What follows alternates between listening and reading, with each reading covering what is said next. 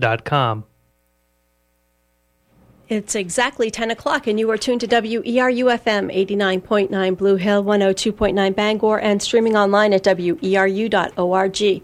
Healthy Options with host Rhonda Feinman is up next.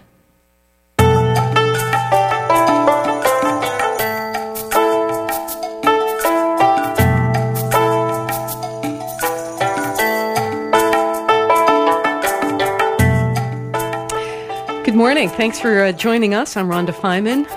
This is Healthy Options, and our guest today is Maura Meli. She's a public affairs consultant who specializes in government relations and community collaborative leadership. She has over 30 years of national experience in the public, private, and nonprofit sectors. And Ms. Meli has served as executive director of the American Forum in Hartford, Connecticut. She's worked in private industry, as well as serving on numerous nonprofit boards, most currently Hope Springs Institute, a retreat center in the Appalachian foothills. That's in Ohio somewhere. Welcome, Maura. We are having a timely conversation today. We're going to be discussing healthy political action, how to stay involved, and we're going to tap into Maura's vast experience about what's happening in Washington and other parts of more, quote, established political work. And I think it's going to be very interesting to talk about lobbying and fundraising, considering right now community radio at WERU is doing a fundraiser, and we're going to really get to see the difference between the kind of fundraising we're doing right here and you should really be pledging, and you'll find out why, and the other kinds of fundraising that's happening pretty much 365 days a year elsewhere. So once again, you'll find out, and when you're totally inspired to do it, you should call and pledge at 1-800-643-6273 because you're going to see how that really actually enhances our healthy political action. So welcome, Maura. Thank you very much. It's great to be here, Rhonda, on your show, and it's great to be on WERU. The first thing I want to do is make sure that I renew my membership in WERU, so remind me before I leave here to sign the paper.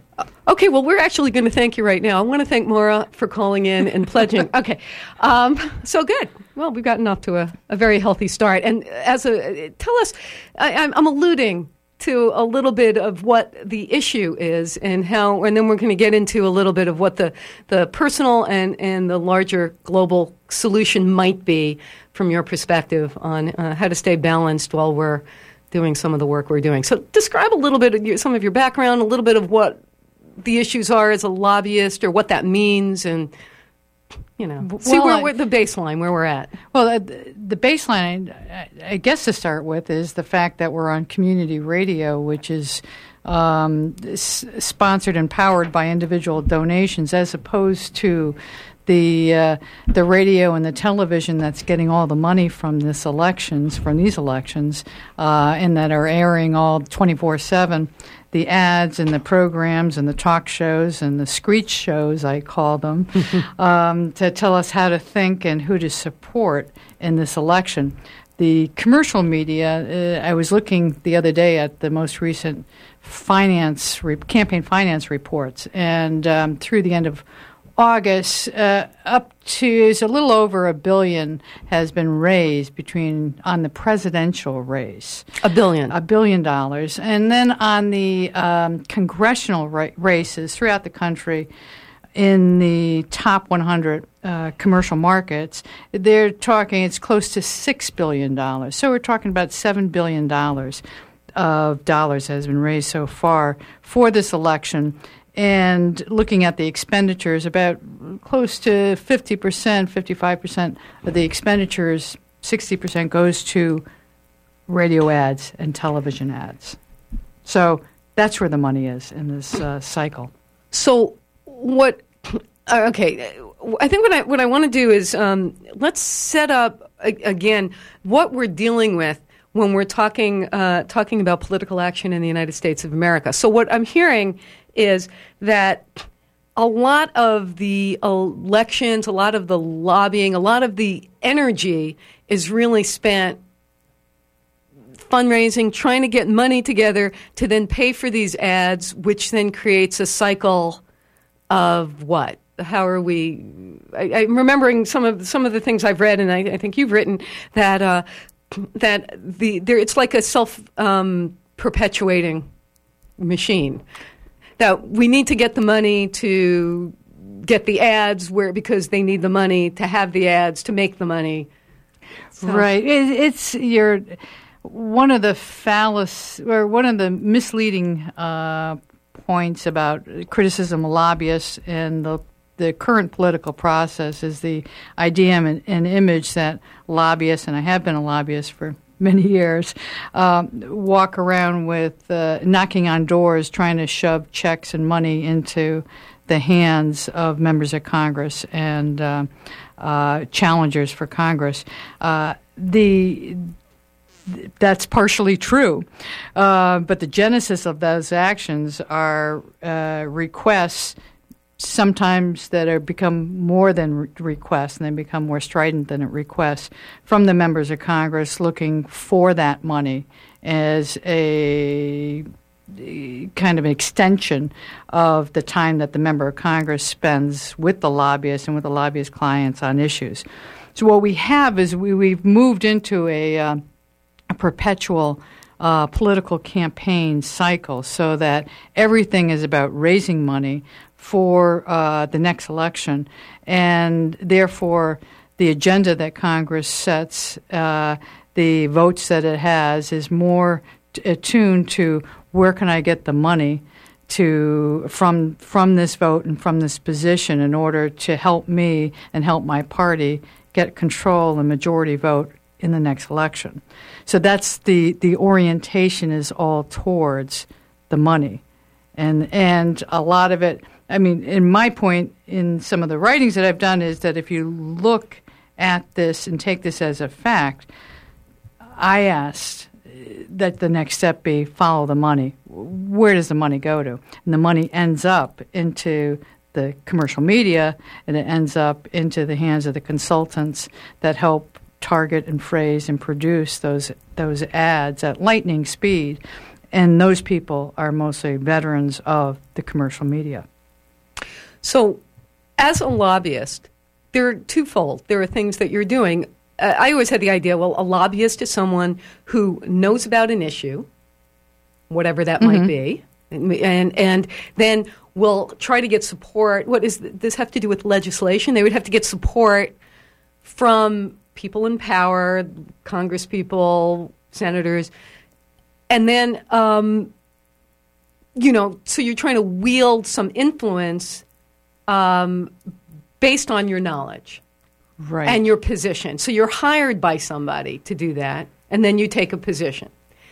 And it seemed that explain a little bit how that works, and that doesn't seem like a bad thing off on its own. But where does that get twisted? Where's a it turn? Bit? Yes, a lobbyist. I mean, there are 40,000 lobbyists in Washington. And then in every state capital, representing all sorts of interest groups, some paid, some not paid.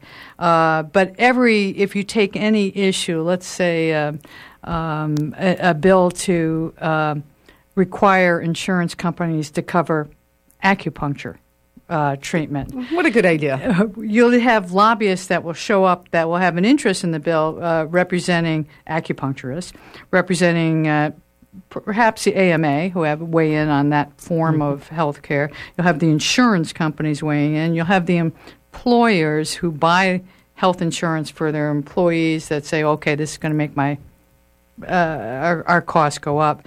You'll have maybe some other groups that have been wanting to have their own treatment covered under a health care policy and want to stand in line and jump ahead of the acupuncturist and have you cover instead, some special diabetes treatment that's a new age, or some in vitro treatment that's a new age. Mm-hmm. So you have and then you'll have municipalities or hospitals showing up because do you do acupuncture in the hospitals or not?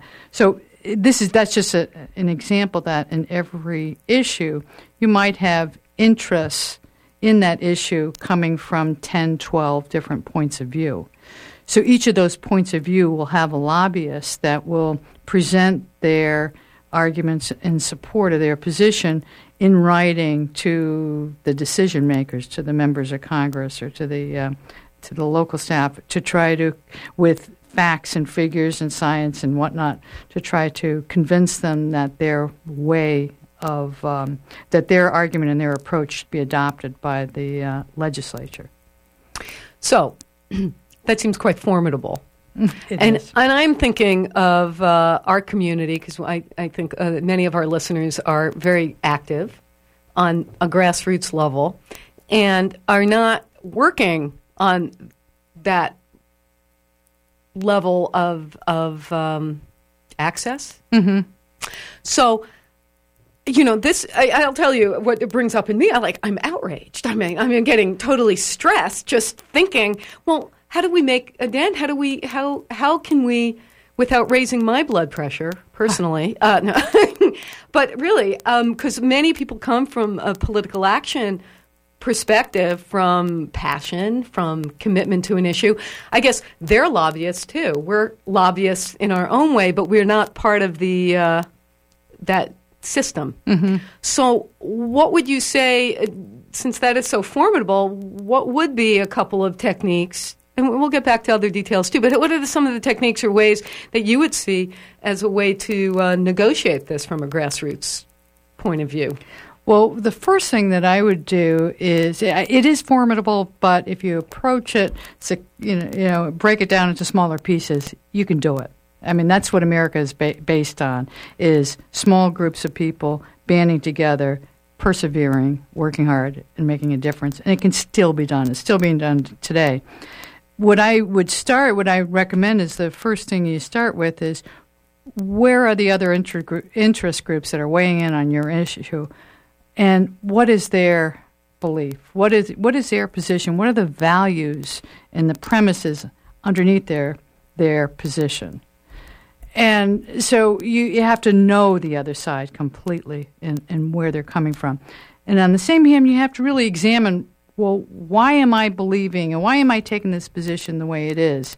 And how do I articulate that in a way that is clear and convincing, and that perhaps will speak to the values and that are underlying the people on the other side of the issue? How can I find a common ground?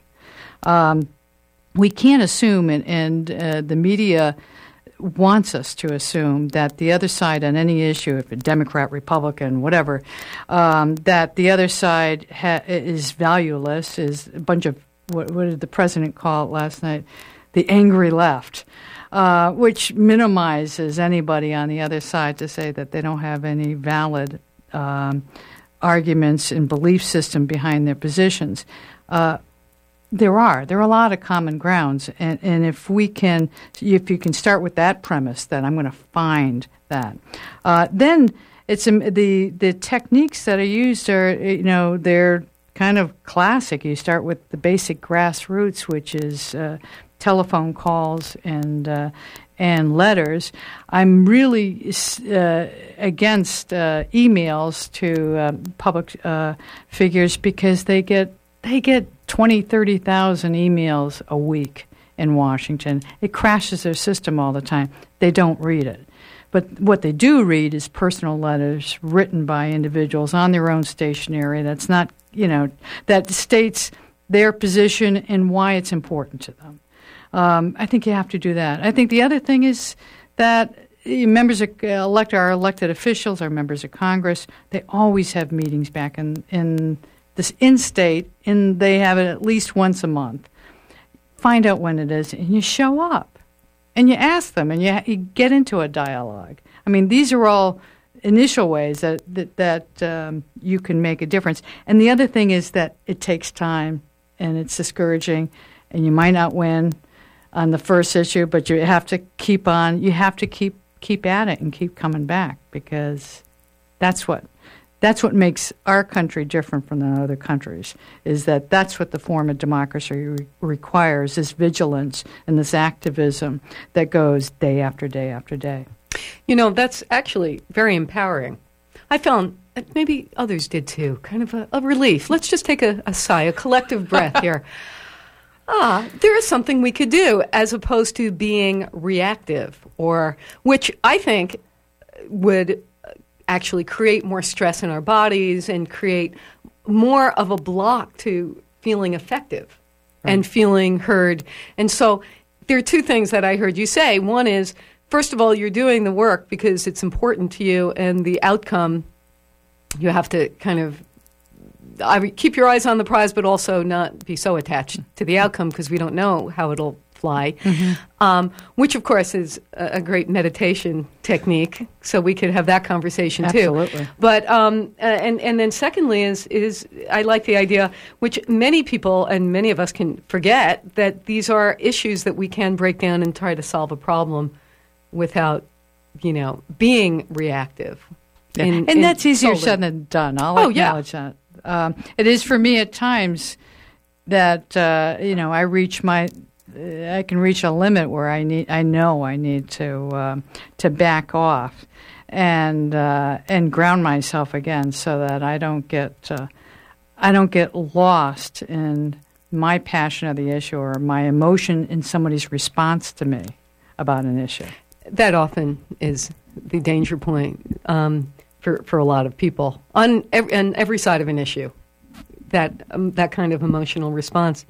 Let's talk a little bit more. That's really good. We can let that sink in while I want to hear more about some of the structures that exist that really are so compelling, that whole cycle of power, that it's so compelling that it's hard to see how to, even with someone with a good intention, a member of Congress, just how not to get swept away. And I just do want to say, for those who've just turned in, we are speaking with Maura Meli. She's a public affairs consultant who specializes in government relations and community collaborative leadership. She has over 30 years of national experience in the public, private, and nonprofit sectors. She's on many boards and has been a lobbyist. So that's who we're speaking with right now.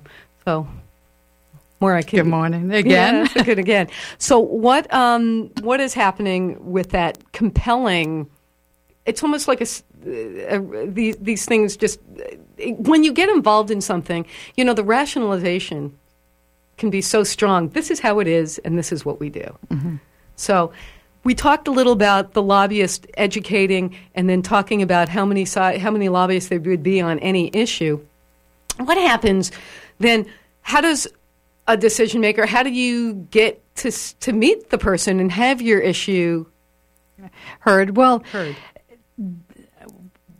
There's two ways. There's one way that's open to everyone, to all of us, and that is to attend these local town meetings and forums that our public officials have. Another is to make appointments with the member of Congress. We're talking about that, or their staff person to brief them.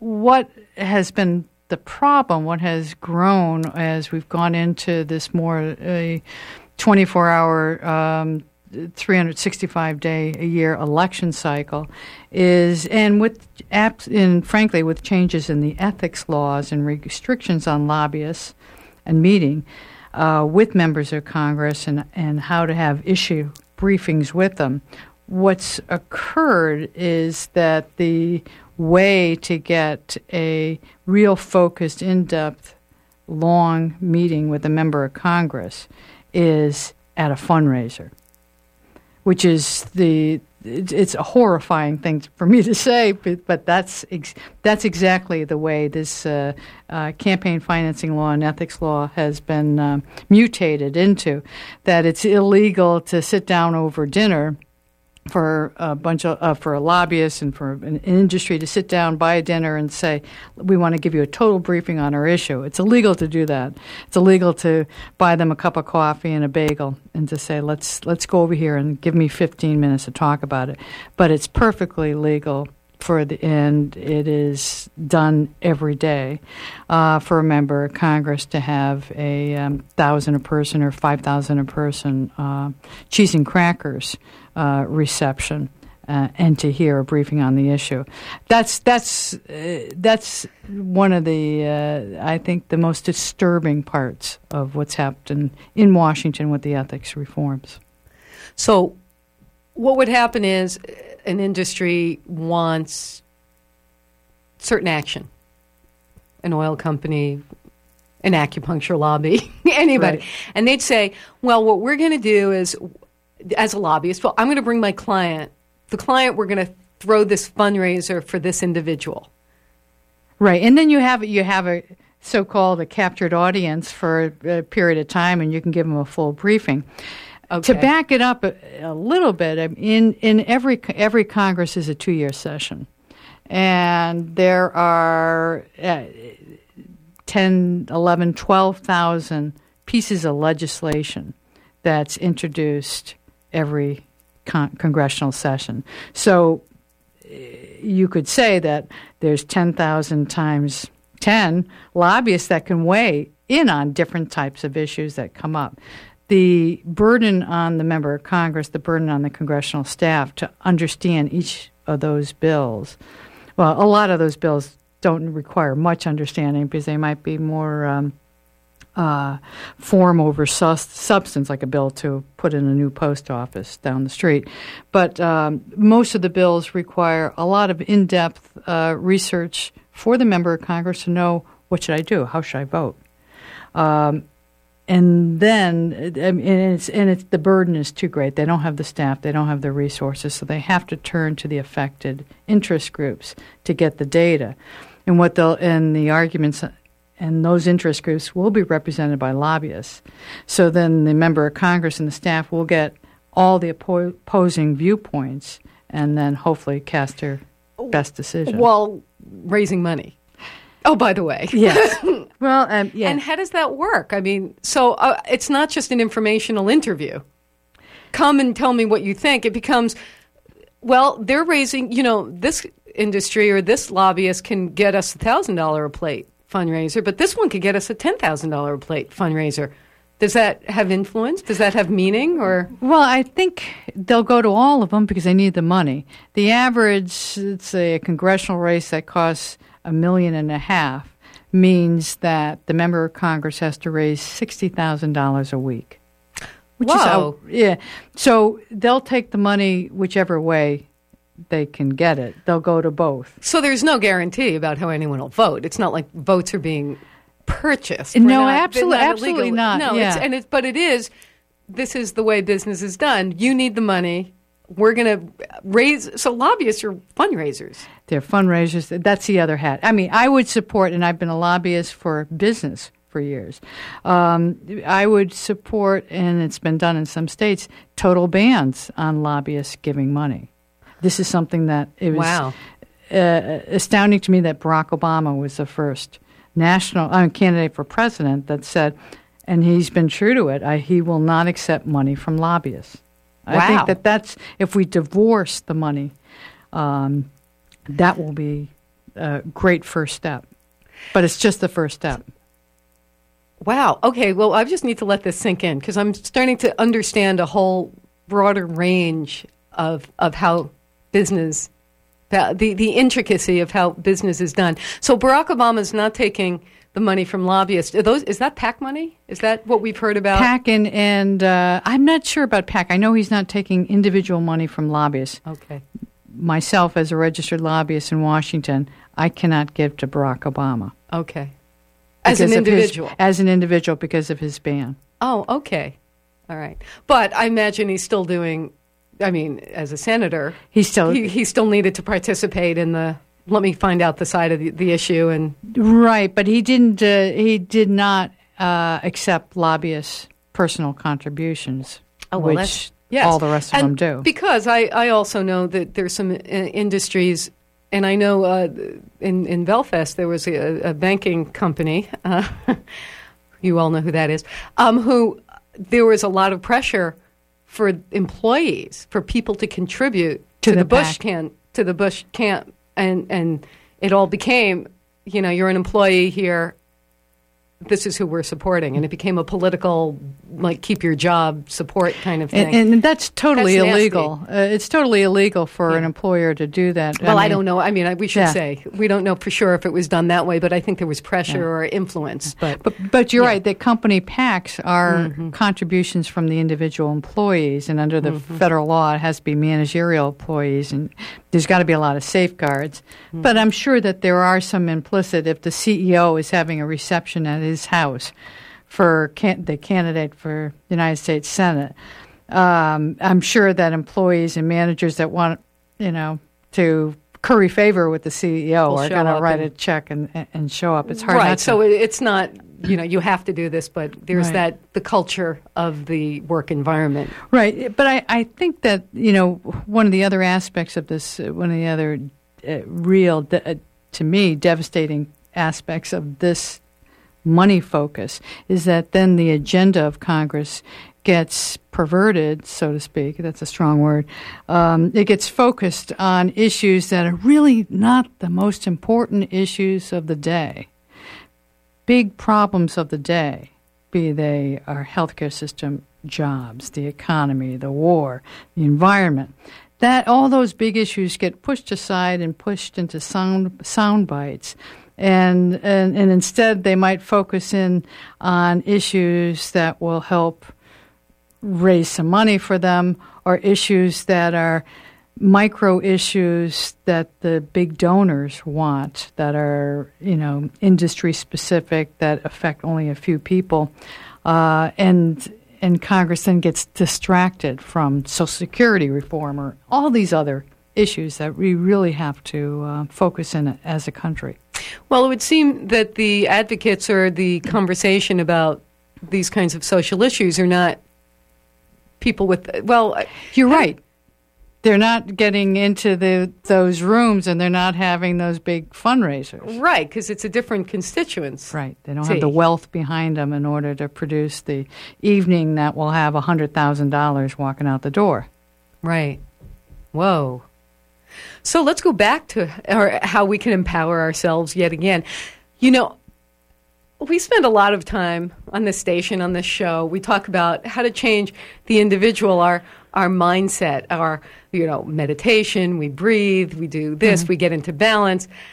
And yet, for those who want to engage on a different a different scale.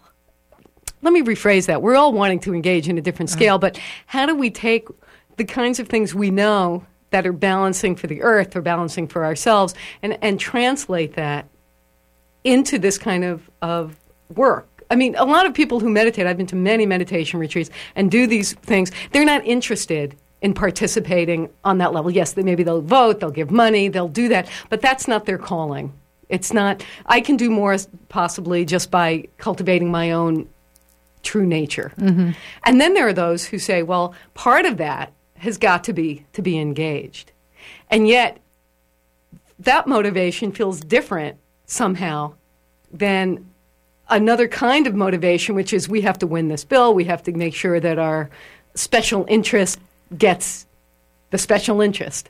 So it seems like there are two different mindsets that are coming together. And we have to find the balance with it. That's what I've had to do in my life, is to always work to find that balance. Sometimes I've been more successful than others in doing it, but since I have been a Democratic business lobbyist, among many other things, but just talking about that, there's many times I've been in situations that are personally stressful, where I'm in there carrying a message that I will believe in, because I have never worked for anybody that's had me work on a message that hasn't resonated with me. But it has allowed me opportunities to be with people that I don't agree with at all, and I have to figure out a way to deal with them and that issue, and then also deal with what's happening inside of myself, and learning how to breathe and vent and do all the healthy things, so I don't end up as an angry high blood pressure person. Embittered. Right, embittered. Former image liberal. Of yourself. Okay, yeah. All of us. By the way, if you just tuned in, this is WERU. It's Healthy Options. Thanks for tuning in. We're speaking with Maura Meli. She's a public affairs consultant. She specializes in government relations and community collaborative leadership. And she has over 30 years of national experience in the public, private, and nonprofit sectors. She has a very long resume, but that's a good little portion of it right there, and is here to give us her insights on how we can really give us a little bit of a hands-on of what really is happening in the decision-making area of the United States of America and how we can engage in that. I was curious about some of the things that you've written most recently in the past 8 years with the Republican administration, how this has been so organized that they would have theme months, issue theme months. I find this really interesting. Tell us more. Well, I think what I learned, it's really started before, it started with the Newt Gingrich term as speaker back in the earlier mid-'90s.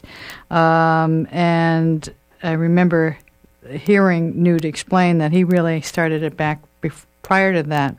And that is that given this focus on the next election and on keeping power as the central focus and premise of party leadership in Washington, what they do is, and what they've done in the past 8 years in Republican control is create these months and lay out the year in advance and say, this month, the first month is going to be on flag burning. And the next month is going to be on protect the family and let's make sure we don't allow gays to marry. And the next month is going to be on, some other type of theme like that they know. Or let's say that 10 Commandments in the schools and creationism.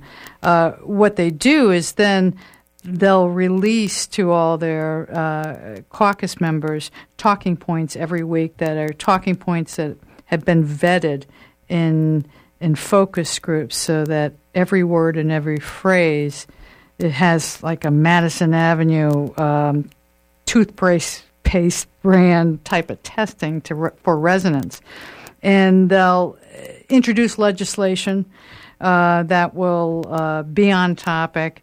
They will have all these talking points to have the members of Congress do press releases, and the same press releases go out. They'll do ads that will be in states that they know will be battlegrounds in the next election.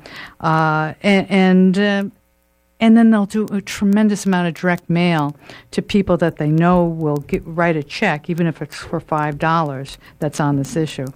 And it's been that type of organized way, month by month, of focusing top leadership in Washington. Okay, I'm going in so many directions of what you just said. Yeah, and that's called framing. And that's how you keep the idea of what George Lakoff, I'm big interested in his writings about political ideas and how you create the images of what the, quote, political truth is. And framing is we're going to decide how we're going to say something or how we're going to talk about an issue, and then hopefully other people will pick up on that language. So instead of coming back with any kind of coherent idea opposing the issue, they will be talking. They'll be reinforcing the frame, even as they try to even as they try to diminish it. So, for instance, Kerry and Swift Boat, the whole Swift Boat thing, they were able to reframe somebody's political active action in Vietnam from being a heroic thing to being a negative thing. And the Swift Boat issue was even spoken about by Kerry himself, using the language of his opponent. Yeah, absolutely. And that meant he lost right at that moment. Yeah. That was the losing, because you didn't reframe it and make it your own. Yeah, absolutely. Yeah. And so by very, very cleverly organizing the year, you are constantly reinforcing your frame. constantly. Yeah. Over and repetition, then and repetition of messages on many different channels, many different levels, then leads to an assumption that must be true. It's like with Arctic drilling now. Republicans, they controlled Congress for the past 8 years or 6 years of the past 8 years, and they were never able to get Arctic drilling passed because they never had the votes because A, it costs too much, B, there's only 6 months supply of oil up there, and C, it takes too long. So, but now what they're doing is they're on this theme with Arctic drilling and the Democrats and saying, why don't the Democrats enact a bill to allow Arctic drilling? Completely avoiding the fact that they were not able to do it for the past 6 months, but they just keep on repeating it. But I also want to say that it's not just the Republicans. Democrats do this too. Right. And the Republicans are more advanced than the Democrats in doing it, and Democrats are learning from that. There are Democratic strategists in Washington today, or last year, that were saying, let's not solve any problem. So then the problems can remain, and we have issues to run on. Wow, this is like West Wing. Yes. I think West Wing was they had very an close episode to the mark. about that. Really, people. Is that right? I'm sorry to do this, but yeah, because the guy they hired to help reelect the president was really pissed at one of the staff members, Josh, because he solved tobacco. Right. And then he said, Pennsylvania, Ohio, and so are no longer in the race. Yeah, Virginia. Virginia. You solved the problem, and now they're not up for grabs anymore. Yeah.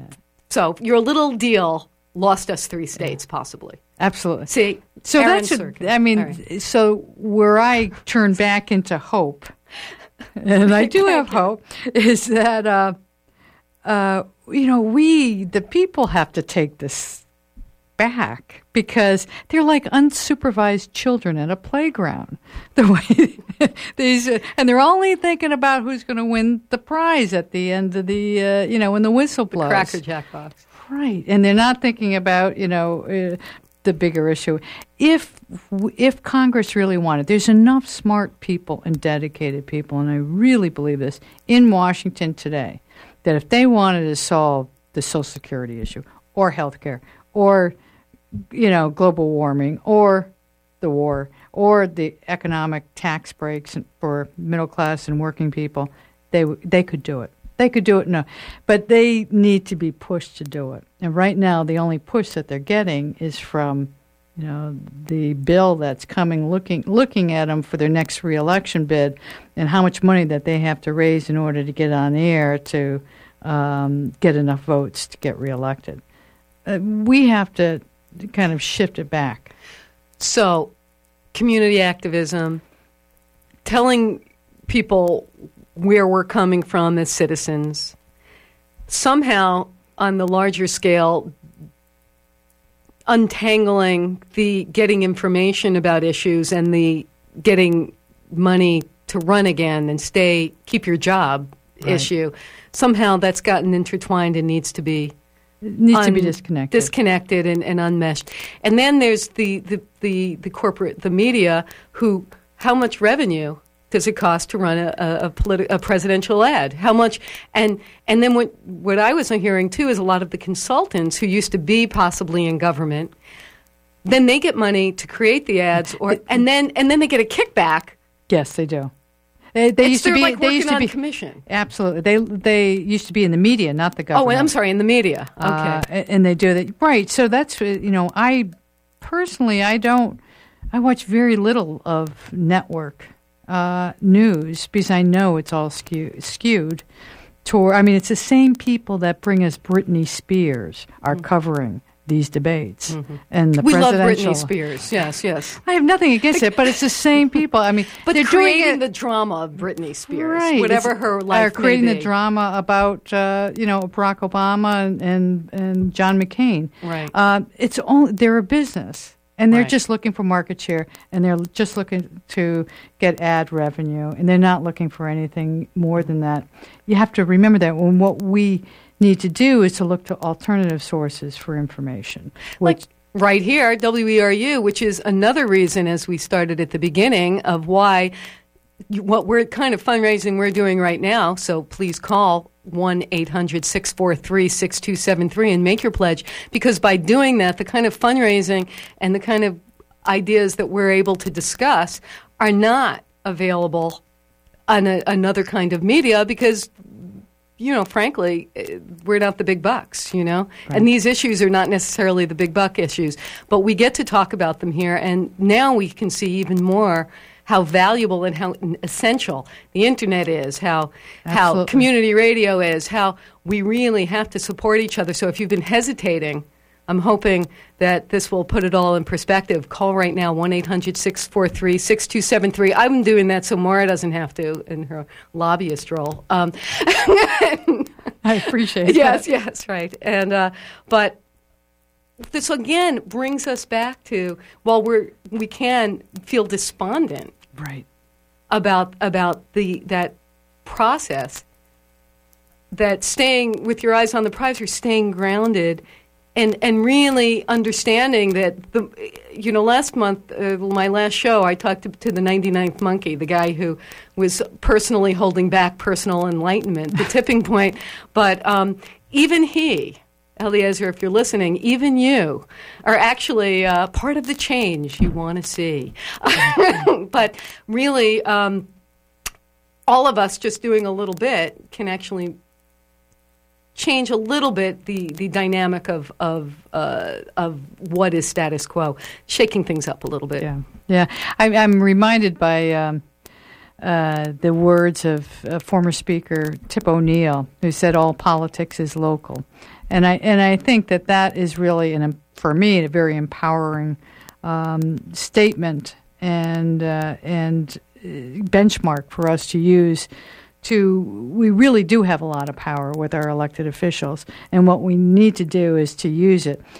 And my suggestion is to, back here in the States, request that they meet with us in groups on a regular basis about issues. Most of them do. They have town hall meetings and whatnot. We really need to work outside of this big money circle of elections, and instead have it personal. Do things with your neighbors and with people in town over different issues. Share information. Call in the decision makers. Ask them to come in and tell us what they're thinking of and what are the competing interests that they're hearing about, and engage in a dialogue with them. And we can't sit back remotely anymore in our living rooms with the television and the remote in our hand. I think our democracy demands that we become active, and that requires personal interaction. So what about going to Washington on issues? I've done it, and I remember, I think we were in Olympia Snow's office, and this young man was meeting with us, and then he said, so how many of you are there? Well, there were 5 of us. Yeah. How many people, how many groups are there back in Maine? I mean, basically he's saying, how big a group, really? Are you just fringe, or is this really something we should, the senator should, really hear about, or is it just 6 of you? How many of you are there? And he wasn't subtle about it. He didn't even, Right. And I said, well, there are thousands. Hundreds of thousands of us. And there are millions of us. We'll make sure you hear from each and every one of us, and that's what that's exactly. you go back and do. Yeah. But there are 10 of us, and we just thought we'd come and speak with you. Yeah, I mean, my heart goes out to that young man that sat down with you guys, because he probably had 30 different groups that he could be foreseeably in one day, like a Tuesday, Wednesday, Thursday, which are the most active days in Washington. They meet in 15 to 30-minute increments with interest groups, and they're just, you go into any member's office, there's a line ahead of you, and it's like going to the bakery, and you get 15 minutes and you have to do your shot. So, of course, there has to be a weighing that does of, how important is this issue and how many people does it affect? Or is this just it affects a small group, but it's very, injustice that needs to be addressed. There's a weighing, and how does it fit with the other priorities that might be going on a regional basis, then a statewide basis, then a countrywide basis? Our issue might not be the most important problem for the government to tackle this month in Washington. But things move on a glacial pace. Anyway. Yes. The other, first off, once again, you're tuned to Healthy Options. I'm Rhonda Feiman. I'm interviewing and speaking with Maura Meli. She's a public affairs consultant. She specializes in government relations and community collaborative leadership, and she has over 30 years' experience nationally in the public, private, and nonprofit sectors. She's on a number of boards and has done many things. She's been the Secretary of the State of Connecticut and has just been very involved as a lobbyist and on these issues in Washington and in the United States. And what I wanted to get back to what you were just saying, part of some of the things you've read too talks about a lobbyist being able to know the member of Congress. People have worked together. You're familiar. Right. People have gone through the trenches, the staff. It's a community. It's your work environment. You know the people you work with, so you kind of know what the angle is. This is how I have to pitch it to this person, and this is how I have to pitch it to that person.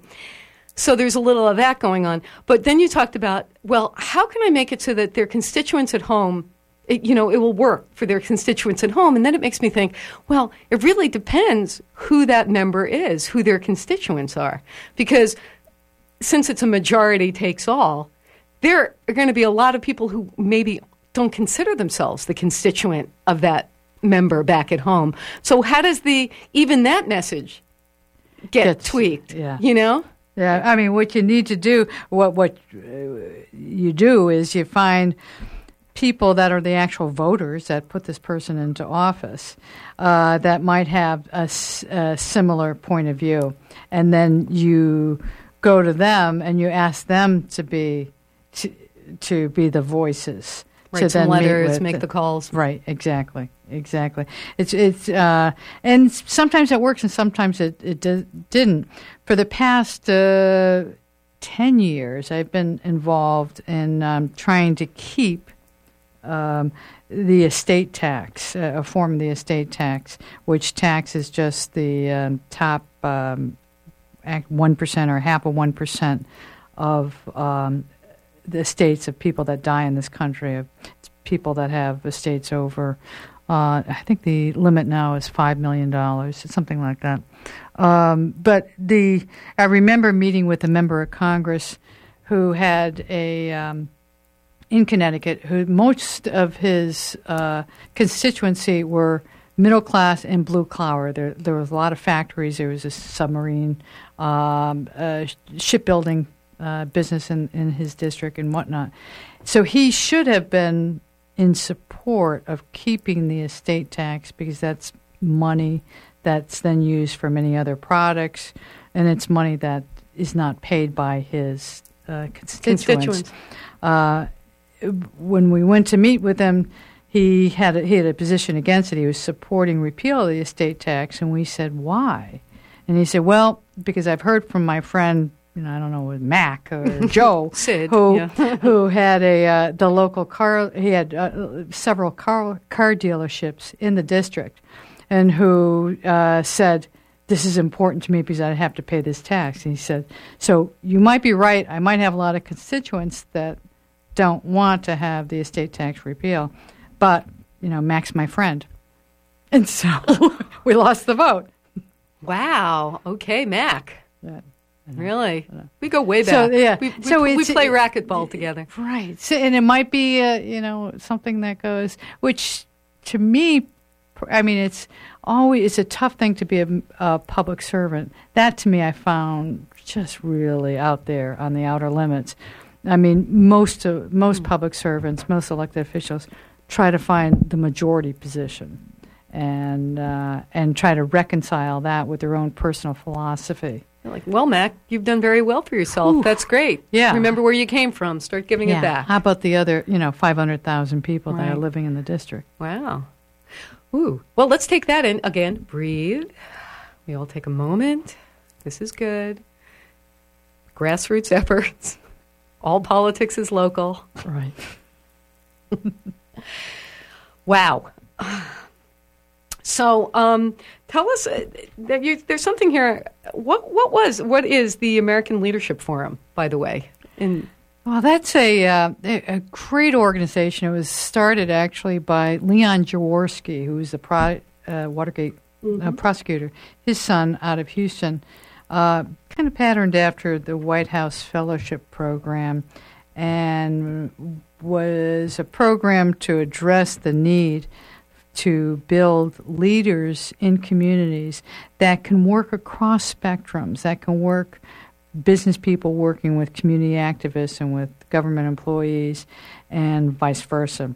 Because as you know, there's too much gulf or war, that's a gap that occurs so often by assumptions we make about either side. So what this program does, and it's in 12 or 14 now states across the country, is pull together 20 top leaders in the community, half of them from the for-profit side, half of them from the nonprofit or government side, diverse gender, sexuality, race, religion-wise, and then pull them together to go on a outward bound experience, have all sorts of training on leadership theories, on racism and classism and difference, and then figure out a way to collaboratively work on a community project.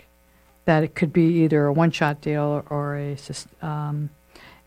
sustaining deal. And it's been something that I was executive director. I went through it as a senior fellow back in the late 80s, and it really changed my life, opened a lot of doors to me as far as leadership theories, working with others, but it also helped connect me to a way that I needed to stay healthy, which was to go in the outdoors and to go in the wilderness and get close to the land as a regular practice to be healthy and to have that quiet time and time out.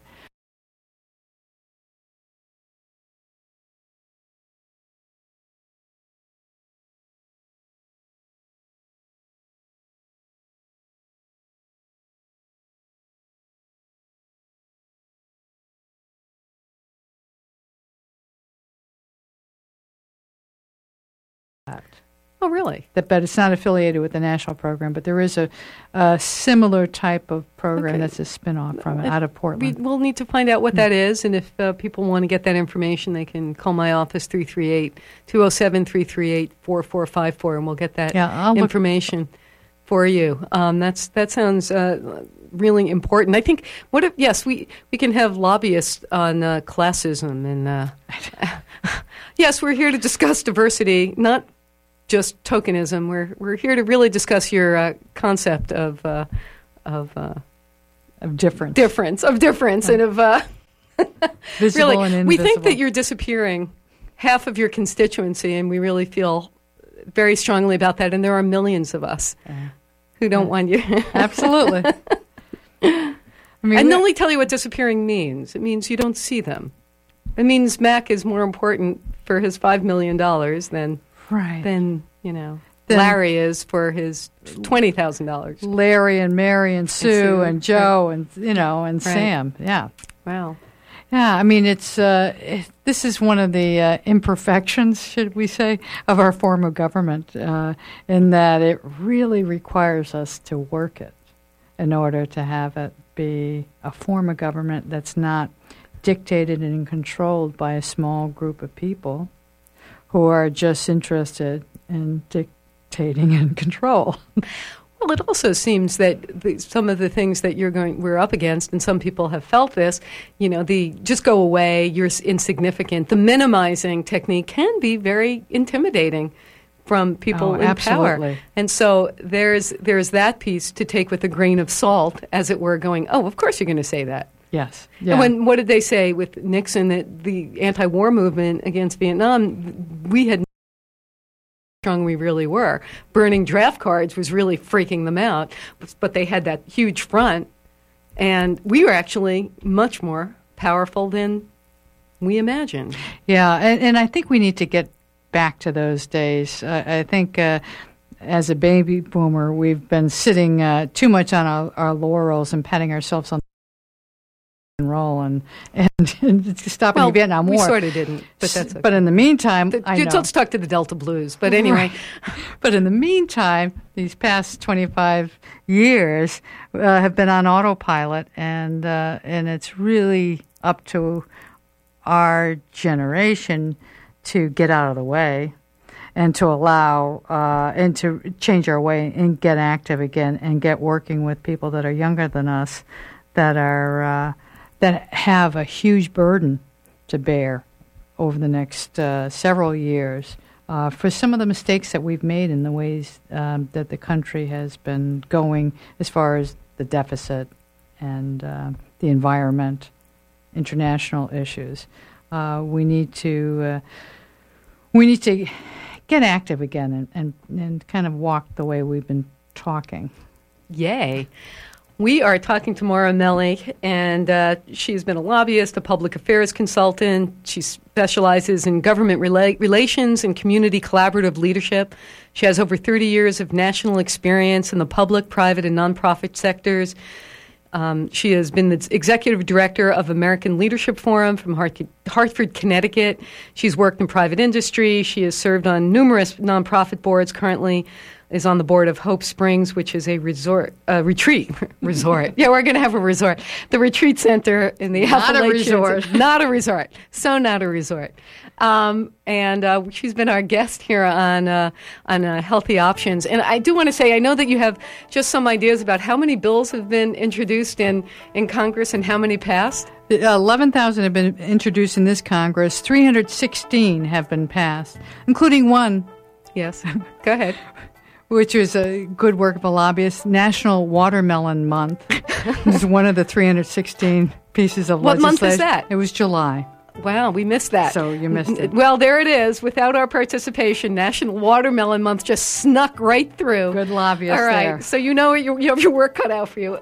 This is Rhonda Feinman. We've been listening to Healthy Options. Thank you so much, Maura. Thank you for tuning in. Thank you Don't for having forget. me. Even more why you need to pledge right now. This is where it's happening. 1-800-643-6273. Thank you. Call now.